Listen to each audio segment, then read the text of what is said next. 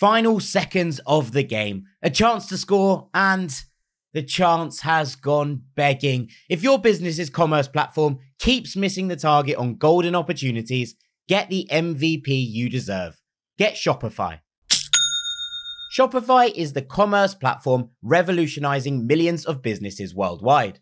Whether you're a garage entrepreneur or IPO ready, Shopify is the only tool that you need to start, run, and grow your business without the struggle. Shopify puts you in control of every sales channel. So whether you're selling signed football boots from Shopify's in-person POS system or you're vending vintage shirts on Shopify's all-in-one e-commerce platform, you are covered. And once you've reached your audience, Shopify has the internet's best converting checkout to help you turn them from browsers to buyers. What I love about Shopify is how, no matter how big you want to grow, Shopify gives you everything you need to take control and take your business to the next level. Shopify powers 10% of all e-commerce in the US.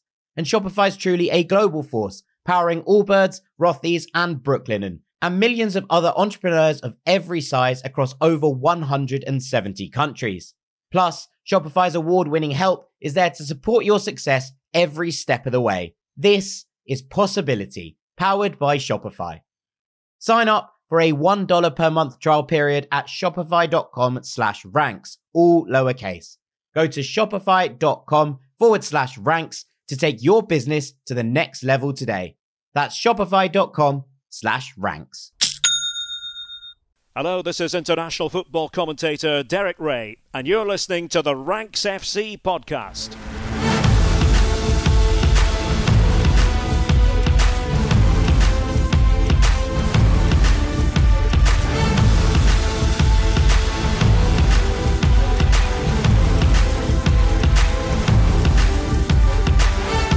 Hello, Rank Squad, and welcome to Ranks FC. It's your favourite football podcast, back for another week. My name is Jack Collins, and I'll be your host there. And joining me is my co-host, Mr. Dean Jones. How you doing, mate? I'm very good, mate. I'm very good. It's been, it's been a pretty quiet week, really, on the transfer front so far. There's a lot of rumour, but not a lot of bite out there. Maybe that will change in the last week or so when clubs and players get a little more desperate or anxious. But it's just been a bit of checking out stories and not taking them as far as I'd like to. But as we said before, there will be gold at the end of this tunnel in the end, mate. So I'm going to keep ploughing on with that one. And yeah, it's an interesting week of football coming up. Obviously, it's a lot of FA Cup stuff on the agenda, isn't there, coming up for Fulham as well. So we got an interesting, I think a really interesting story, actually. I'm going to actually lead us into things we love on this one, because the thing I kind of love right now is that Jose Mourinho just got sacked. You probably don't love that, do you? No, I don't. I think that this is a really weird move from Roma, because yes, they are struggling in the league, and yes, it hasn't been great, and there have been some pretty poor performances out there. But I do think that they're almost in a position where it almost feels like they can't really do anything. They're stuck in limbo. So for which point, paying out Mourinho 6 months before the end of his contract, with them still in the Conference League, obviously the trophy that he won with them in his first year there, it feels like a really bizarre move for me, kind of from all standpoints. Why not just let this take its natural course? Less than 8 days ago, there were fans in the Olimpico as Roma played Atalanta, ended, as a 1-1 draw. But they were absolutely chanting Mourinho's name. There were banners saying Mourinho's, please stay with us, please sign an extension. Please, he understands it. And that's the thing with this. I think Mourinho got Roma, and I think he got the fans, and he understood so much about what they wanted. Yes, things weren't perfect. Yes, they missed out on those Champions League spots. They were slightly unlucky not to win the Europa League, I thought, last season, given the way that final played out, and also given the fact it's Sevilla and this is just what they do. But I think overall, it's been a really interesting couple of years for Roma under Mourinho. And I hesitate to add that, there was some real caveats to this. There was the issues with derbies. He couldn't seem to really get one over on Lazio over the last year and a half or so. It's been an issue in the city, and obviously in a game that matters that much to the people of the city, that's a big black mark against your name. But just the way that this has panned out, and them appointing Daniele De Rossi, we'll talk about it in a minute.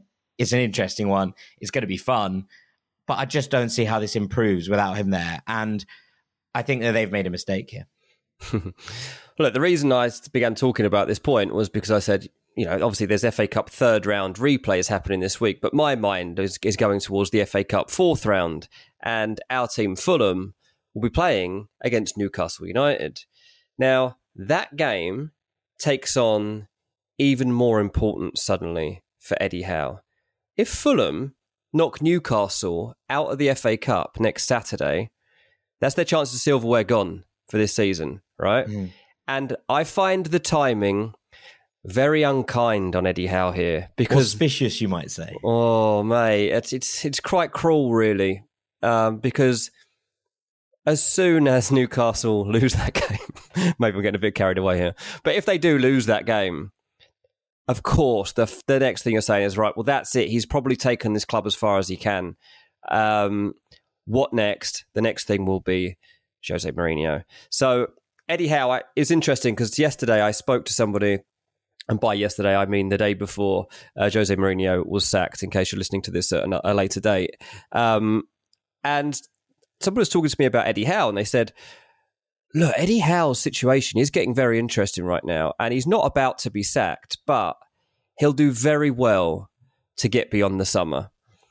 And you think, blimey, if that was the feeling before Jose Mourinho became available, and they are on a run of, I think, 2 wins in their last 10, and I think the 2 wins were against 10-man Fulham and against Championship Sunderland. It isn't a great time. Obviously, getting knocked out of Europe as well along the way. They've really lost their way in the Premier League in terms of staying amongst the Champions League spots. So Eddie Howe, who has done really well, and actually the fan base is still completely behind him, is under pressure here. And suddenly, I'm kind of loving the idea of a Mourinho return to the Premier League. And I never thought I would say that. But I just feel like this is the place, mate. The club that is obviously got ridiculous ambition. They already consider themselves to be basically up there with the elite now because of the amount of money that they've got behind them. And you can see the fan base growing in expectation and ego too, to be honest, when you see how they're kind of acting at games at the moment. And they've got this self-confidence, despite the fact they haven't won a major trophy since 1955. Well, Jose Mourinho is the guy that you would probably turn to because he has that mentality that's different. He can bring in the superstar players. He could bring silverware. And I think I've touched on before here that, the fact that his old mentor, Bobby Robson, was at Newcastle, there is also that emotional pull to go and do it for Bobby Robson. Let's just go and finish this job and actually get Newcastle to the promised land. And I'll be the one that does that for you. I'll take that on my shoulders, guys.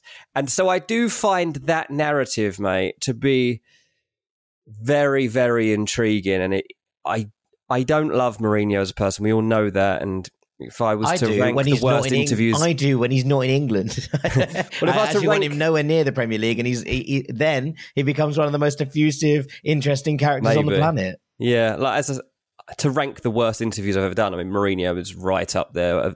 A one-on-one I had with him at Bleacher Report, I mean, I'm sometimes still want to have nightmares about it, just to bring me back to earth and remember how life can get, because it was just such an awkward moment that he put me through.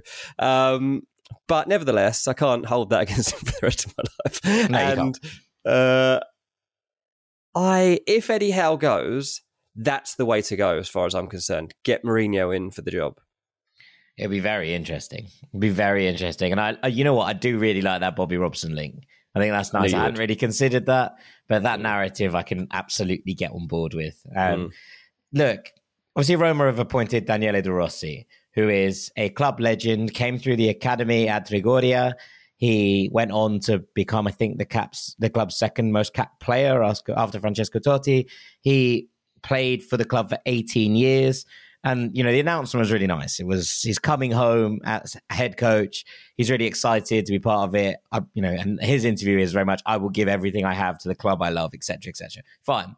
And I think if you're going to replace someone like Mourinho at Roma, this is someone that the fans will get behind. There was some incredible scenes outside the training ground today where you saw Mourinho crying in his car, fans around the car crying, saying, we love you, we love you.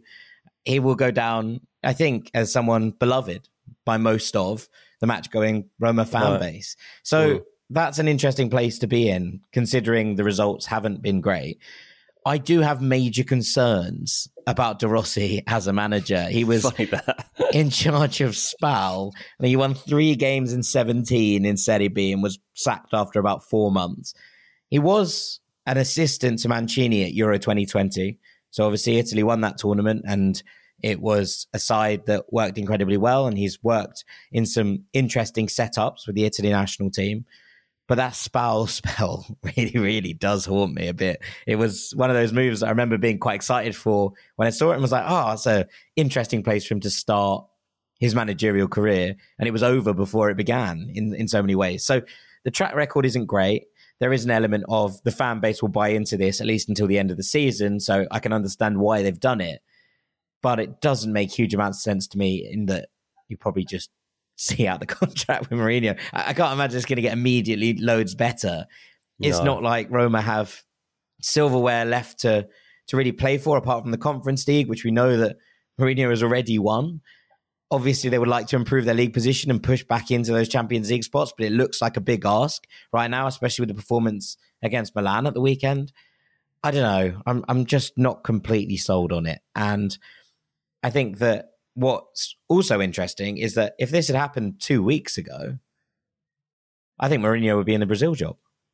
And as it stands, Dorival Jr. took that job. It's kind of been settled. That's done now. That job is closed down. There is no job in international football that I can see Mourinho biting at right now. The Portugal job changed hands after the World Cup. That one seems pretty set considering the job that Martinez has done there. It does make me worry that the only move here is Saudi Arabia, and that would make me sad. Oh dear. There is also the option if he wants to take it, and I'm not saying he does, but it's there, and I'd like to put it on the table. If Jose is listening, the Ireland job is available, and it would be really good if you took that. That would be nice. I'd like that.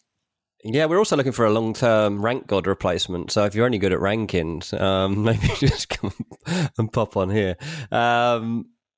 Just kidding. No one could replace the rank god. It's an irreplaceable job, and that's why we haven't replaced it. Yeah, we didn't replace him. No, no, it's just an open spot. One day he'll return. But look, it's a big story. It's probably done the transfer window a favour because so little has been happening of significance that at least there's something to be talking about in the wider football world today. And Jose Mourinho. Third season sacking seems to be as good a place as any to end that story. Credit to you, because I actually gave Mourinho about 4 or 5 months, I think, initially when he took that Roma job. And you said, no, this will work. And I guess when you look at the overall picture, it did. It mostly worked. I don't think it was a complete success, but I think he managed to win over a fan base that were, a little bit critical at the time. I think there was obviously some excitement about the fact that Mourinho had come into the club, but there was also a lot of, is this going to work? Obviously his relationship with Inter. There's lots of different things there that might have turned this on its head. And he earned that love and respect from the Roma fan base. And I don't think that will ever go away. So I suppose in that regard, you can regard it as a success. League finishes, I would say, have been slightly disappointing. But to reach red card record exactly on point. But to reach 2 European finals in his 2 full seasons, winning one and losing the other on penalties, that's not bad going for a team that have been starved of silverware. Yeah, true. He is quite good at that, isn't he, getting to cup finals? Again, that's why he's going to go Newcastle.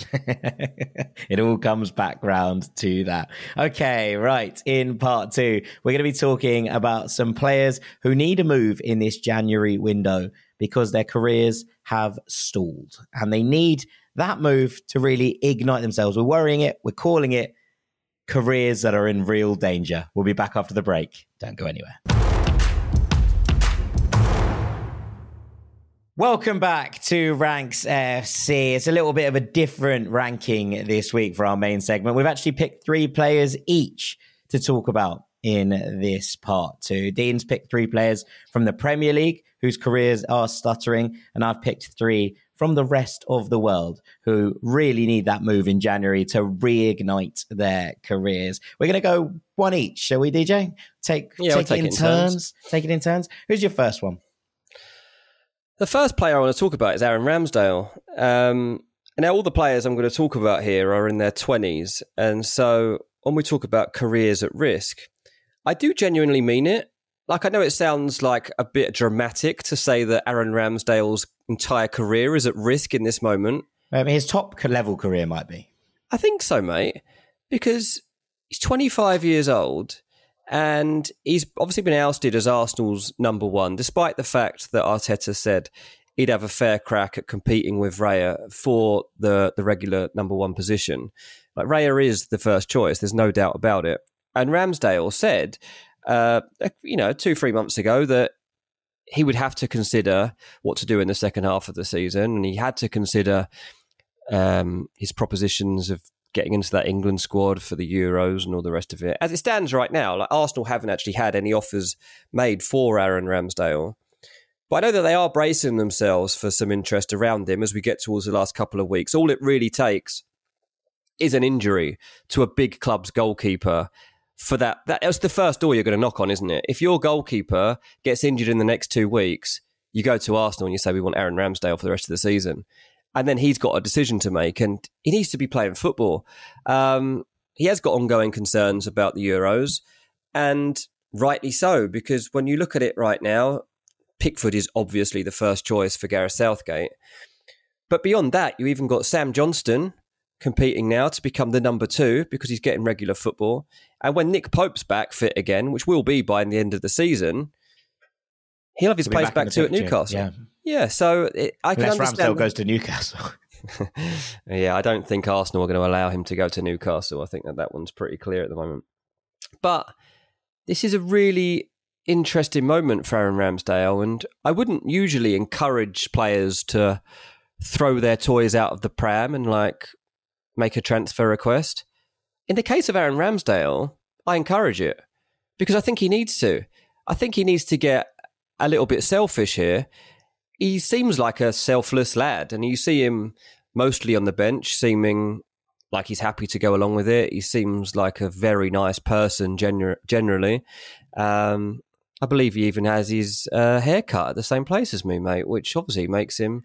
That's a long drive from North London. I'll give you that top for free. baller with a top barnet. I don't know if it's all the time, but they said he has been in there before. So I've actually stopped going there, so I don't know what that says about me or him. But nevertheless, we'll get off of the haircuts.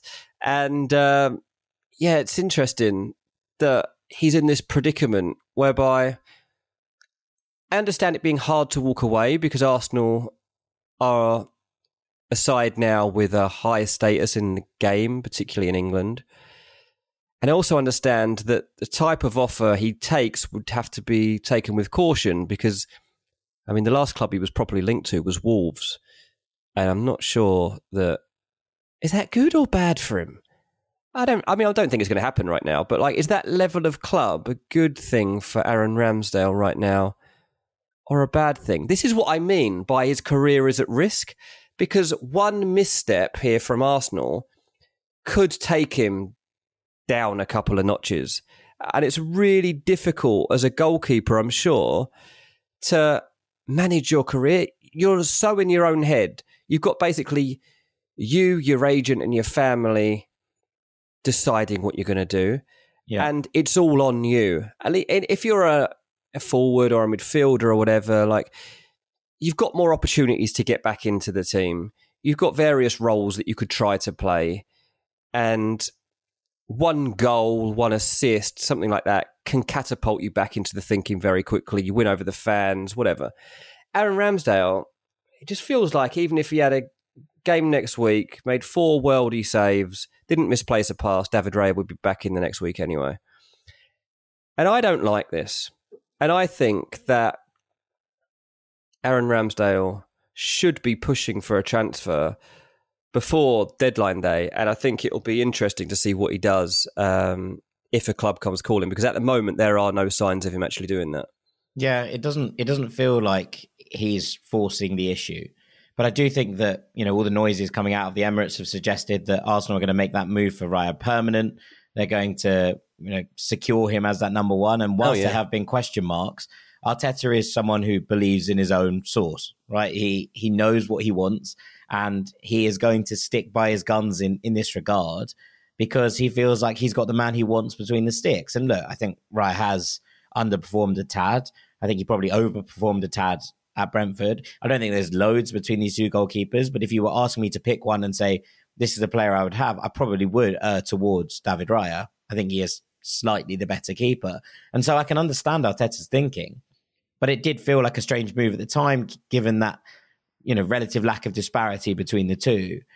And then it leaves Ramsdale in a situation where, he might not force his way out right now. He might get to the summer and be like, hang on, this is not where I want to be. We heard all the chat from Arteta that he was willing to change goalkeepers halfway through a game if necessary. We've seen very little of that in practice.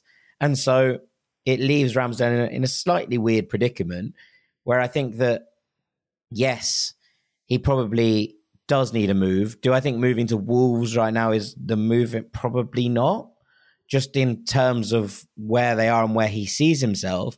Weirdly, the Newcastle move feels like the kind of right step for him. But if Arsenal aren't going to make that happen or let that happen, it's going to be a difficult one. Yeah. Maybe the move is abroad. But then we know what Southgate's thinking is on players who go abroad, and they tend to be taken out of squads or not looked at because that isn't translating properly for and doing whatever that short reason. term is always difficult as well. You've got to adjust to a lot of things. You've only got 4 months really to make an impact anyway. You've got to settle into it all, speak a new language potentially. 6 months for Aaron Ramsdale at Barcelona whilst Ter Stegen's injured.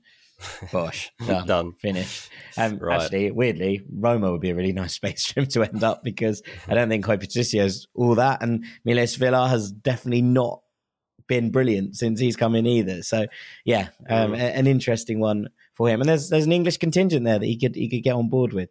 Let's go to Serie A for my first pick, and I'm going to Inter and Stefano Sensi, who is 28 years old.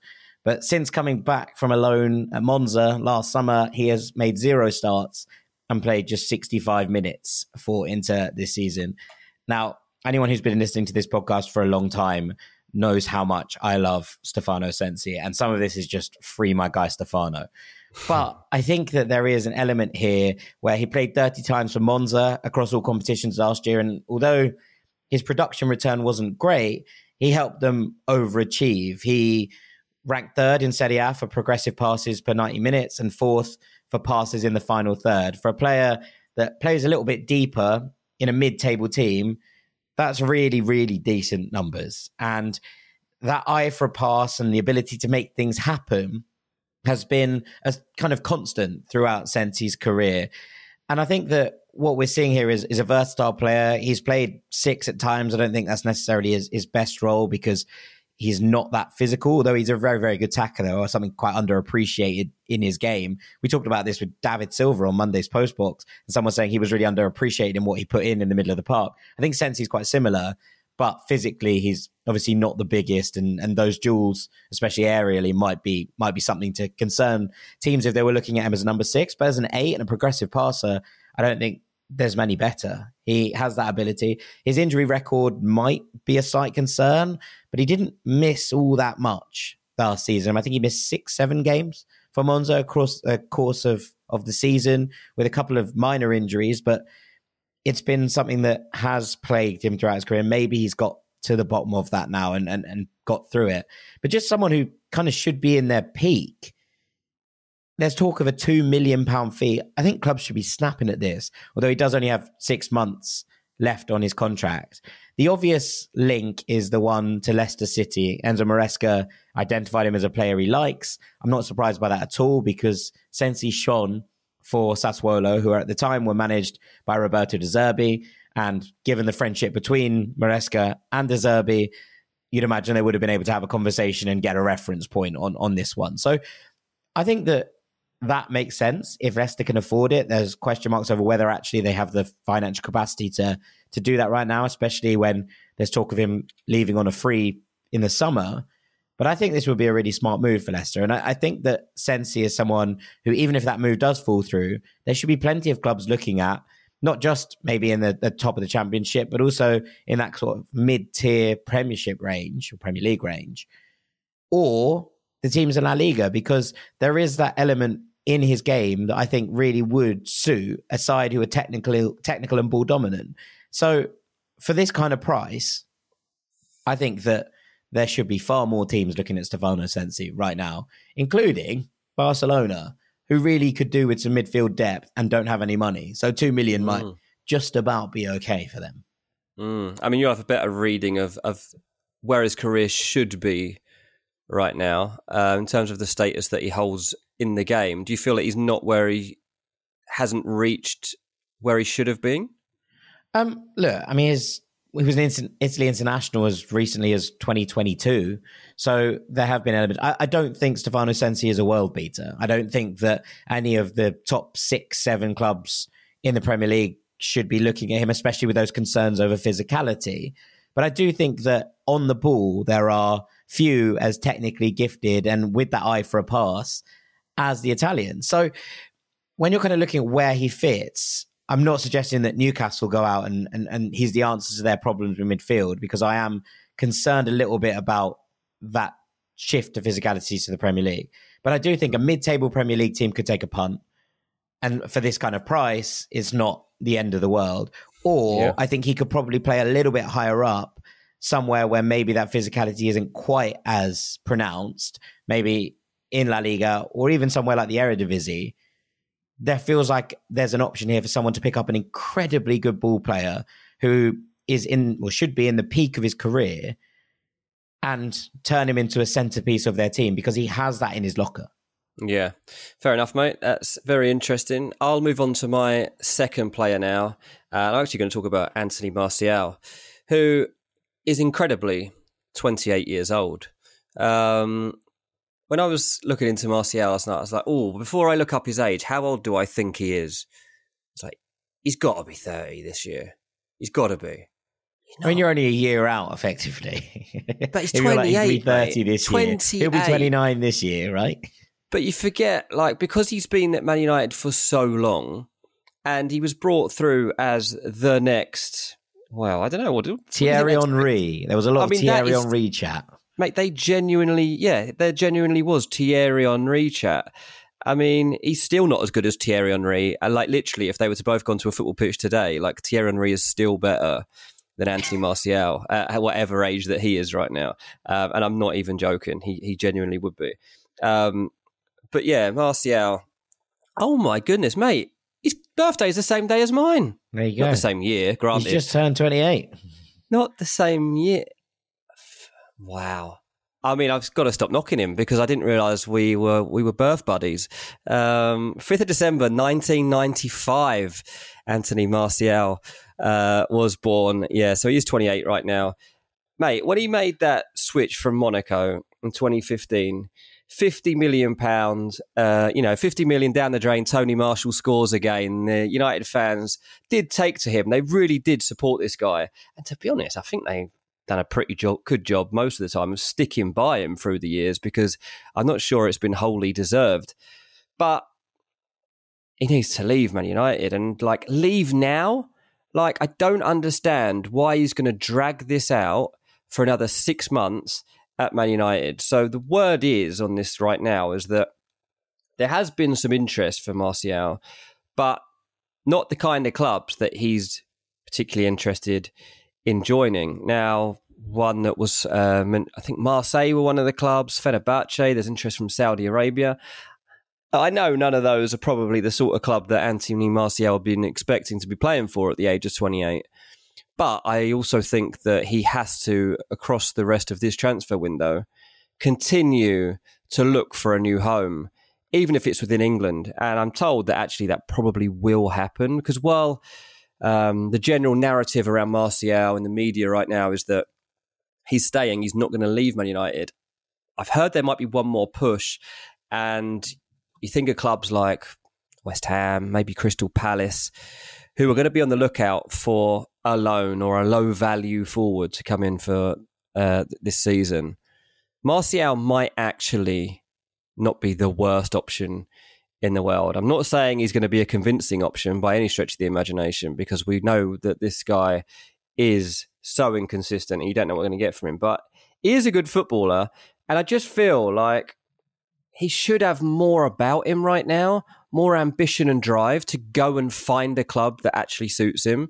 I think when you see Jadon Sancho clearly helped drive the move back to Borussia Dortmund, and you see that, like, whatever his reasonings for things not working out at Man United, and while a lot of the blame definitely is with Ten Hag's management, I'm sure that there have been times. I think there's definitely two sides to that story, but yes, I agree with you. I'm not letting Sancho offer that one, but he is now out of there and he is on loan back at a club where he feels happy and feels that he'll get back to his best. And I mean, Martial's loans his loan at Sevilla didn't go very well, did it? When he did try to do this last time around, I don't think he scored a goal when he was on loan at Sevilla.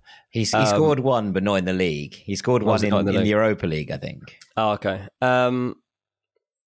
It's just so frustrating, because the reason I feel like his career is in crisis, beyond the obvious of things not working out at Man United, is that because he's only 28, there's still time to salvage this. And I don't have any faith in him doing that. I just feel like I hate using this term because it feels so lazy as a journalist, but his body language just never convinces me that he actually wants to do well. And that can't be true.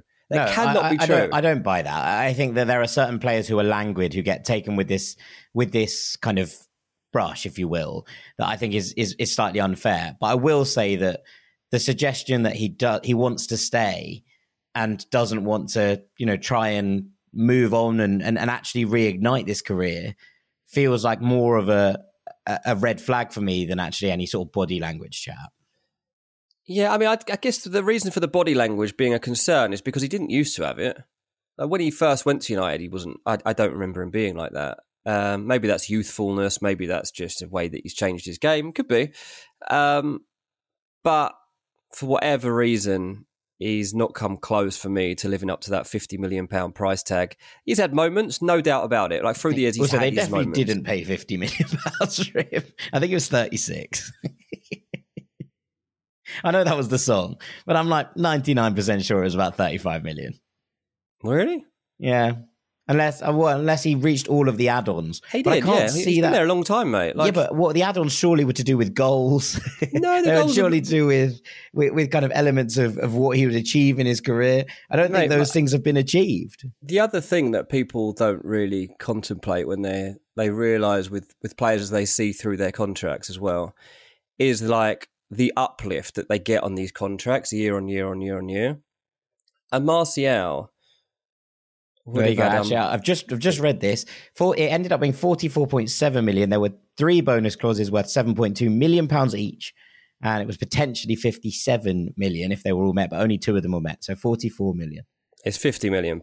I mean, when you take everything else into account, above and beyond, think what he's earned in wages over the last 8 years at Man United as well. One of them was winning the Ballon d'Or.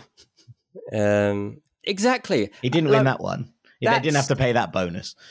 That's how much this guy has underachieved. The fact that was even a consideration when they signed him. Absolutely ludicrous. But what do you give him the chances, mate, of actually fulfilling his potential? What? As in, if the potential was Ballon d'Or winner, I think the chances are not very, Ballon d'Or very small. Potential. I mean, I like realistic potential from here of actually being a...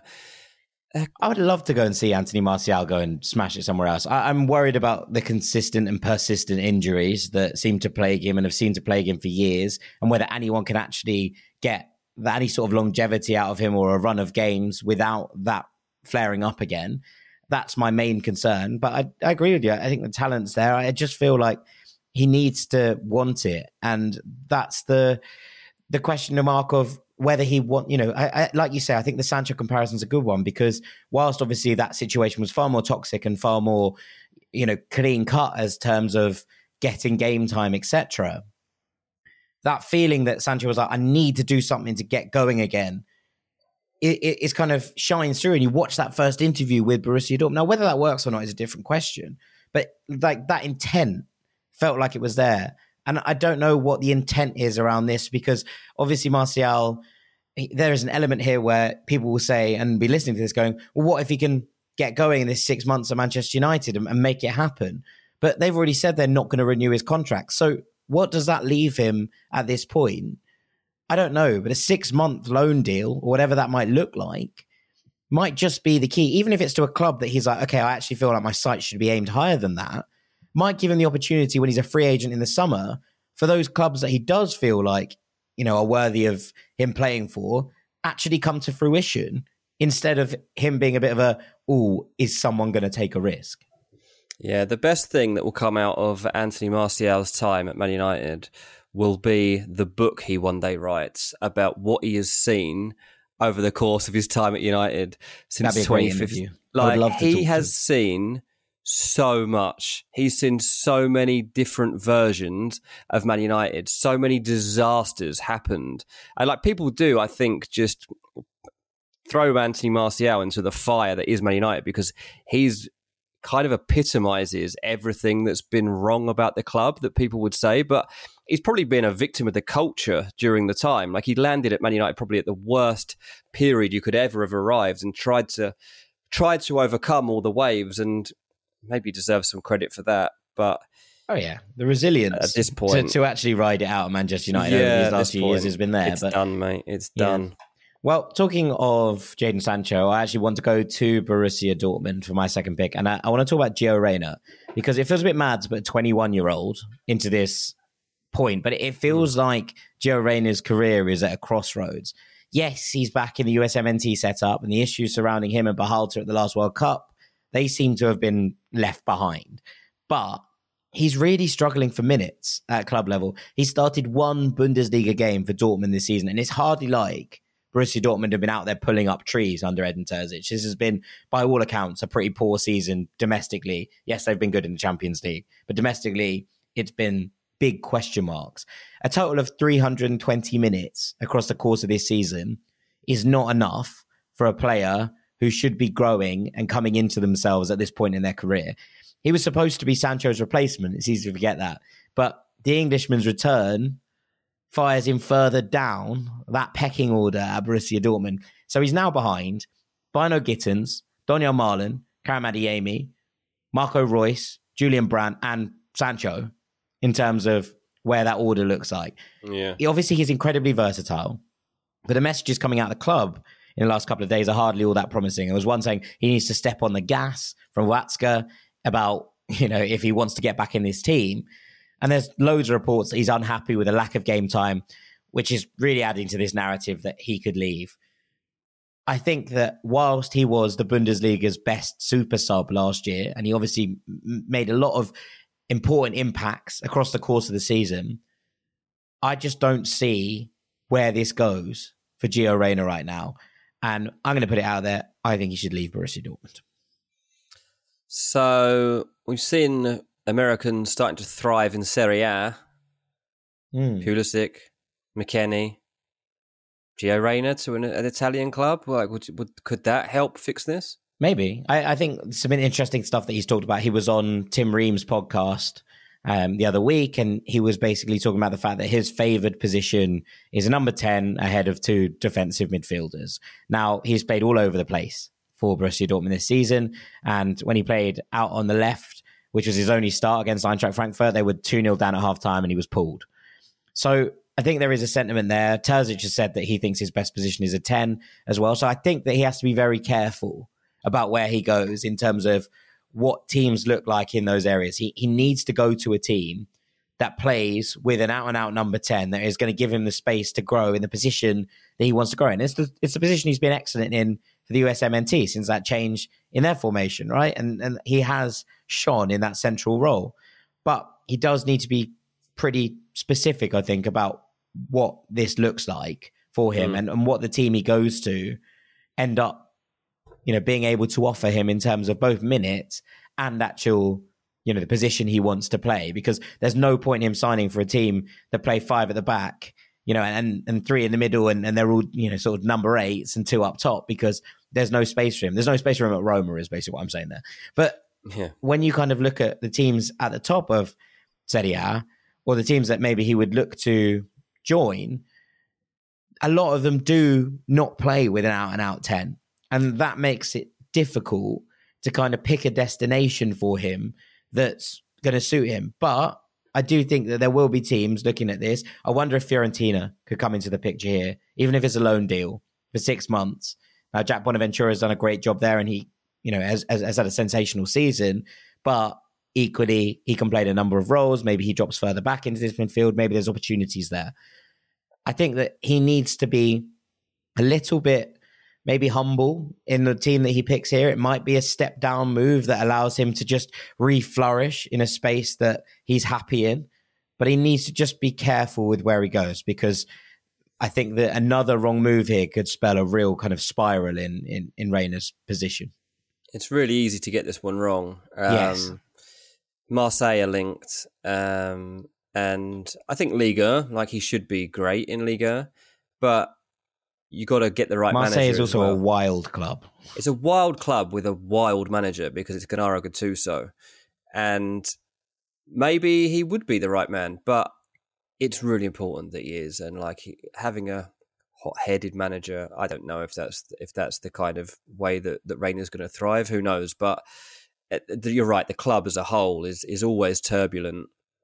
And Sevilla are linked as well. Again, I'd be avoiding Sevilla like the plague right now, because the club feels like it's in absolute crisis.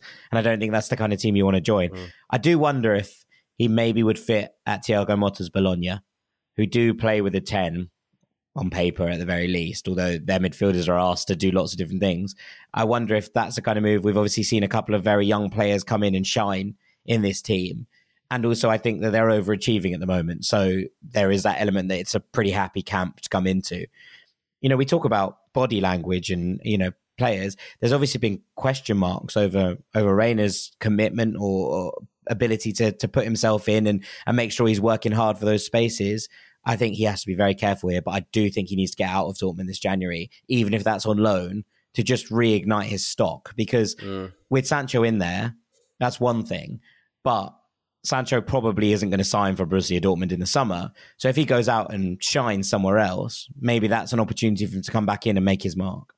Yeah, absolutely. Right, I'll move on to my third and final one, a player that, his career looks in a little bit of jeopardy right now. It's Ben Godfrey, who is at Everton. I find this wild, by the way. I find it wild that 2 years ago he was recognised as one of the best young defenders in the Premier League, and now he can't get a game for an Everton side struggling at the bottom of the table. Yeah, and I think this is what it comes down to. He's played 2 games so far this season, and he can't get in the team because of Tarkowski and Jared Branthwaite at the heart. 2 very good players, by the way. So 2 very good players, and that's been his main obstacle. Now, talk of a transfer has been there for a while, particularly links with Tottenham, which are true. They're real. They've had a level of interest in him. I'm not sure that is going to happen this month. But there's also a lot of talk that Everton actually don't want to lose him and want him to actually sign a new contract. Now, for me, that is at first puzzling, but then I'm like, okay, well, we have to also consider here that Everton are realistic about the fact that they're going to get some big bids for Branthwaite soon. Man United, for example, really like Branthwaite. I think Real Madrid were even linked the other day with Jared Branthwaite.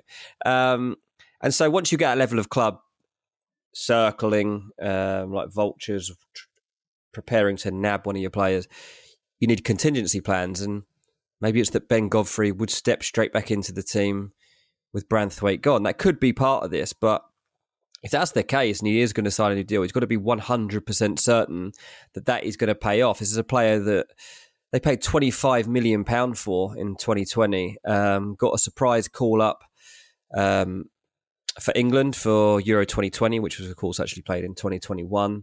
Actually, it was the same time he got his call up as Aaron Ramsdale. we talked about earlier. He's gone on to get a couple of caps for England, but just is not getting anything like the sort of game time that he should be getting at this stage of his career at 26 years old, and genuinely one of the best English defenders around. Like, there should be loads of clubs looking to get Ben Godfrey out of there right now. And, well, career in crisis, no. But big career decision to ensure there isn't a crisis, yes. Crossroads. Because, right on the brink here, Everton deal or push for a transfer, that is going to define how he does. And the decision to stay at Everton, as I say, could be good if Branthwaite does go. But if he doesn't, and you're still stuck there, what happens? Yeah, I really like Ben Godfrey. I think he's a really interesting footballer. And I think that when he's played and had game time, he's been pretty solid, pretty reliable. I don't think at this point in his career, 26, as you say now, he should be Everton's third choice centre half. I think he has to be going out and getting those minutes and making sure that if he isn't in the picture for this Euros, and I don't think he's going to be, then at least he's thinking about starting to be back in the conversation ahead of the 2026 World Cup, where, as we say, 28, we talked about Sensi, that should be sort of prime age. You know, you've gone through the knocks in your career, you're starting to get into that period where you understand and you adapt to different situations. Ben Godfrey should have his eyes on that World Cup and be thinking, hang on, when I've played in the Premier League, I've been respected, I've got those England caps, and now I'm stuck here behind a player that's younger than me and a player that's older than me. So I'm in the middle. I'm kind of the odd man out in some ways. Yeah. And I need to make sure that whatever this move is, it's one that guarantees me game time. And that's the one I worry about with Spurs, who obviously do have that long-standing interest. You know, they've obviously just signed Dragasam. Christian Romero is vice club captain. Mickey van der Ven has come in and been absolutely brilliant. Is Ben Godfrey going to go in and walk into that Spurs team right now? I have my question marks. I think he might need to make a move somewhere where he is going to be immediate first choice starter for the sake of his career. But I agree. I think this is a big, big decision for Ben Godfrey. Yeah, absolutely. And again, like, part of the Branthwaite argument will be, well, if Everton are in such financial disarray that they need to end up selling a young star, then obviously Branthwaite is going to be one of the players that commands the most money. And again, if he moves on, then they could just slot Godfrey back into the team. But he does need to be absolutely positive that that's what's going to happen. So yeah, big one.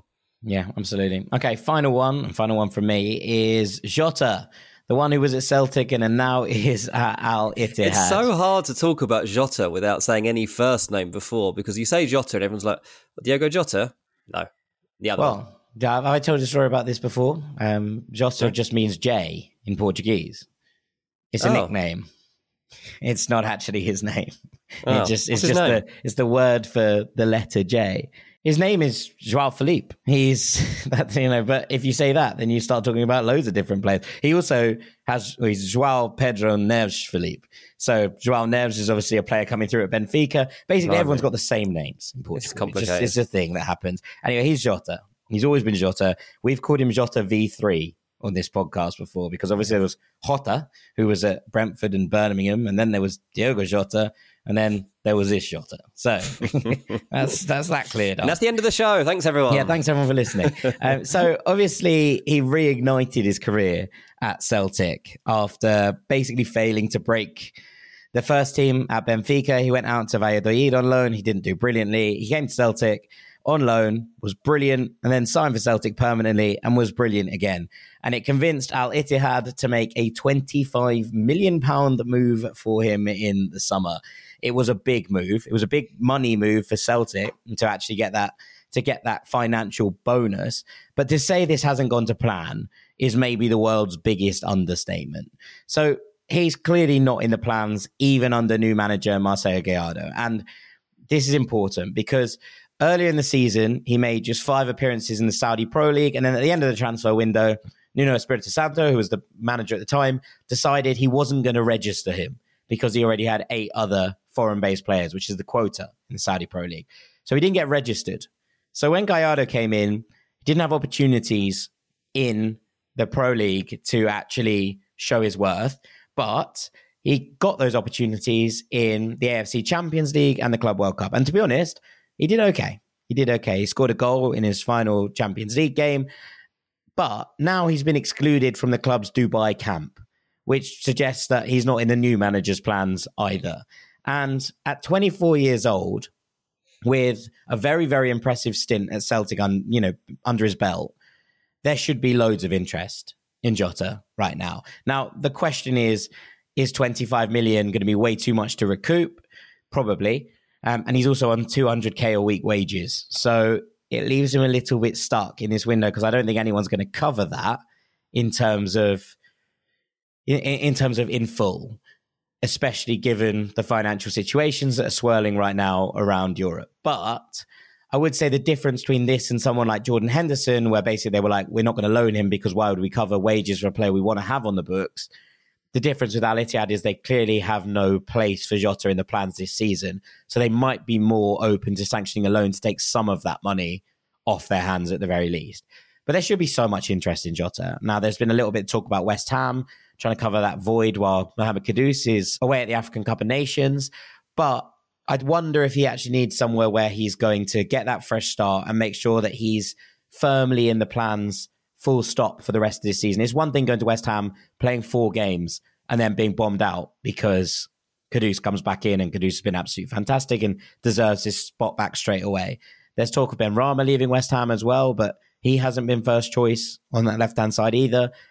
It makes this move quite important. I'm a little bit surprised Brentford aren't involved because this would be the kind of move I think they would make. And also it feels like the kind of caveat that they'd be able to be like, okay, we're planning forward and we have a lack of options in attack right now. But I think that there's a whole host of clubs in the Premier League from sort of 9th down to 15th who could do with Jota. He is a very, very, very good footballer. Yeah, and he's that good a footballer that he was one of the most disappointing ones for me when he actually went to Saudi.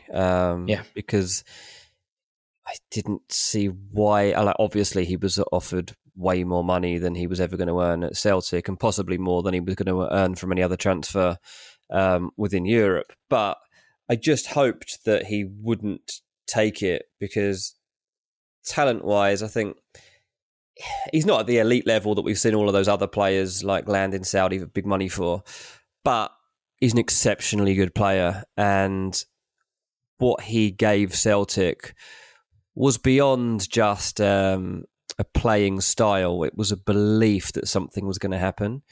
And players like that are so hard to find. Sparks.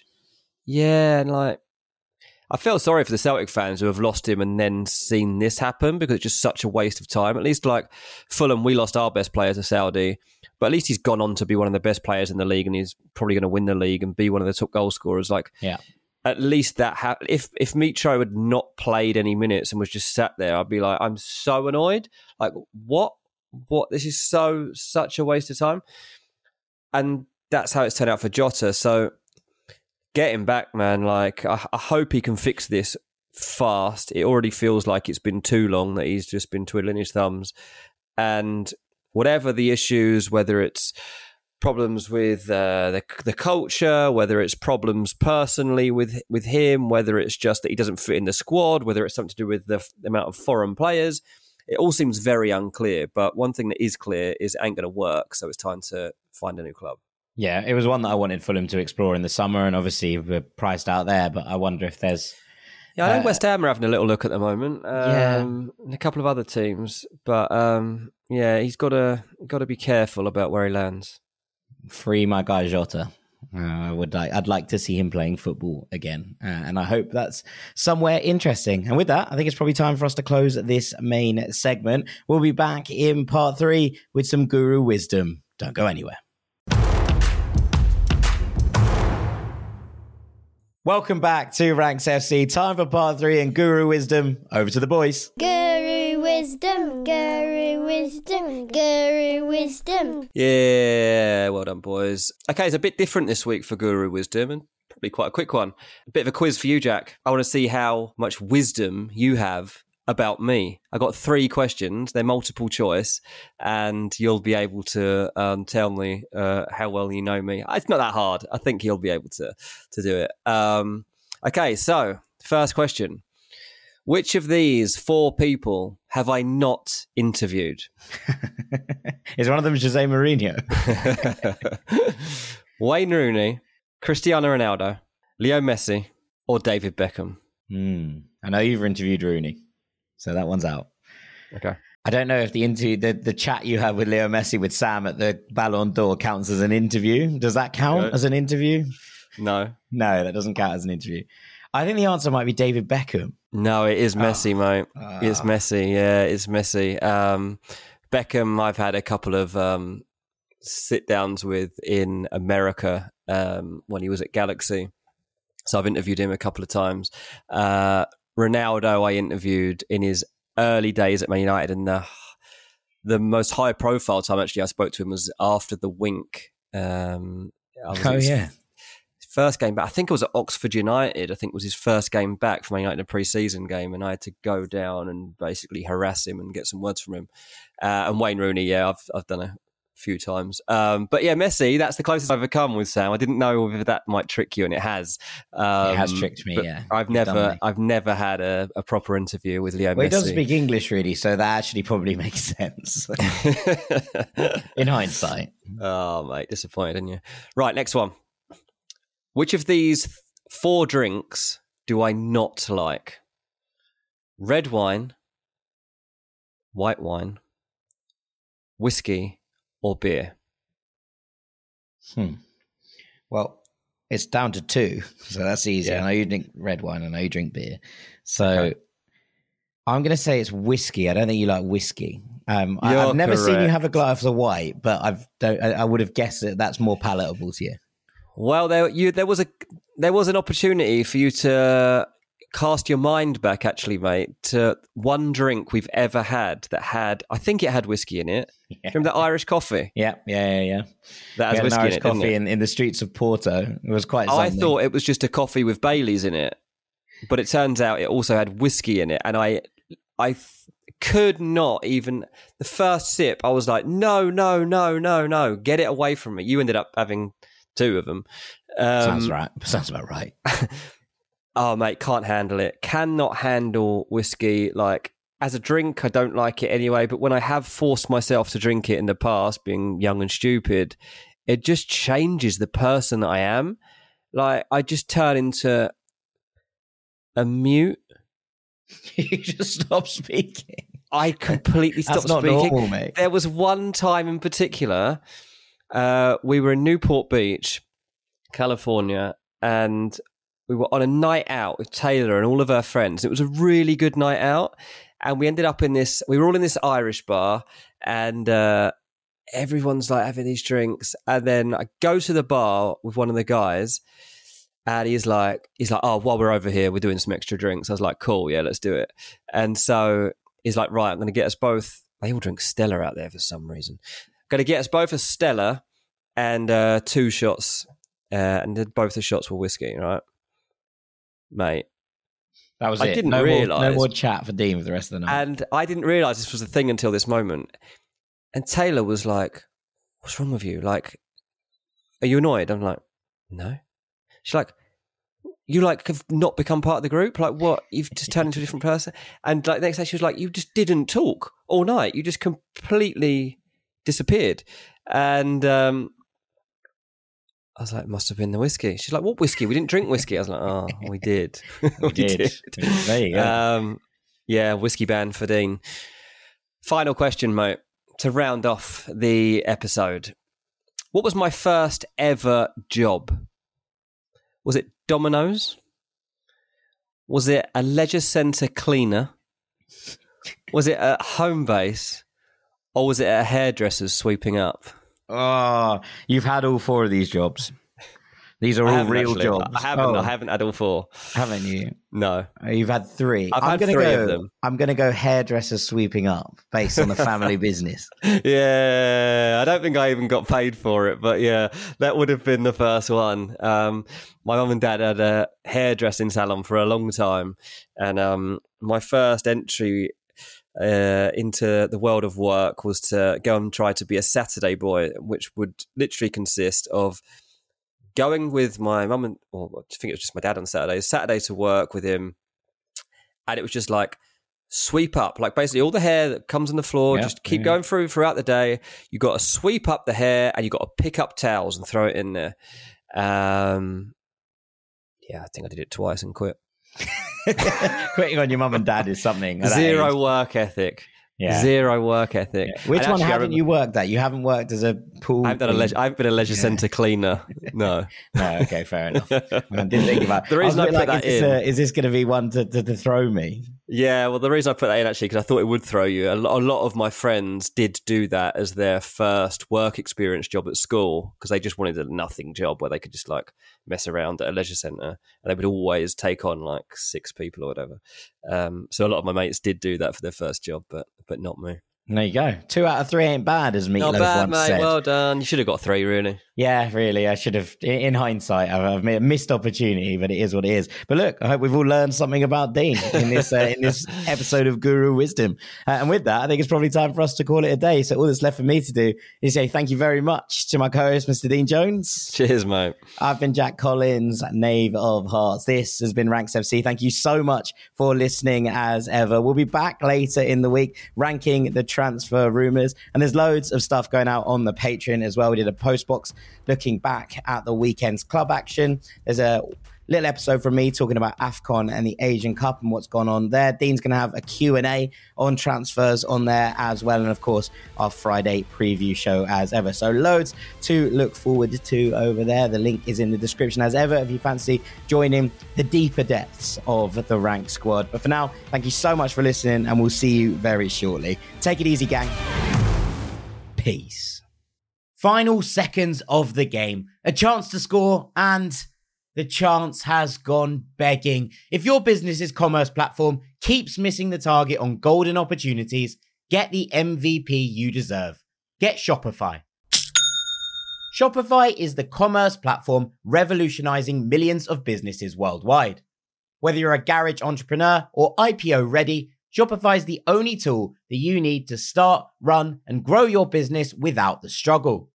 Shopify puts you in control of every sales channel. So whether you're selling signed football boots from Shopify's in-person POS system, or you're vending vintage shirts on Shopify's all-in-one e-commerce platform, you are covered. And once you've reached your audience, Shopify has the internet's best converting checkout to help you turn them from browsers to buyers.